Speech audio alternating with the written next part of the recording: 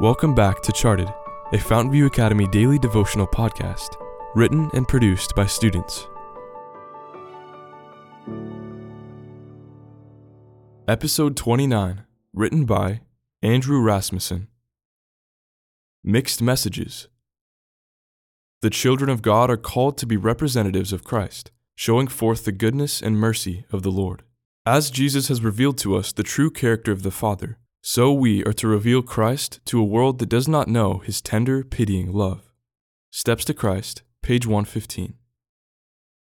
The small black song titles stare at me from the large 4K screen. I scroll down the page trying to find a soundtrack with the right set of characteristics.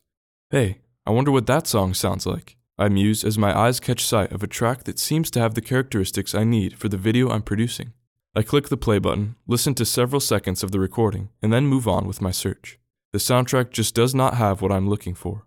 Finding good background music that fits the film is one of the most essential and painstaking stages in videography. This was no exception, especially given the fact that this was a promotional film I was working on, and there was a whole dimension of difficulty added by legal usage and copyright laws.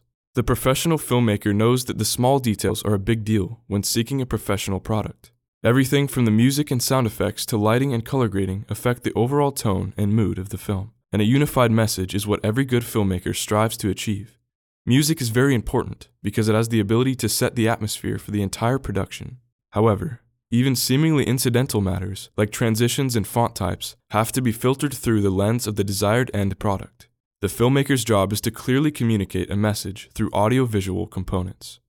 We're here to tell a story, the most important ever. But we can't do this by saying one thing and then doing something else. Our effectiveness in communicating the gospel will be in proportion to how totally we live it. Jesus has told us, no one can serve two masters. Matthew chapter 6, verse 24.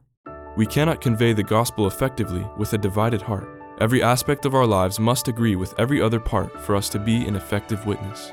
But we don't have to do this in our own strength. God can unify our lives if we let Him. I want to let God make me a clear, undivided witness for Him.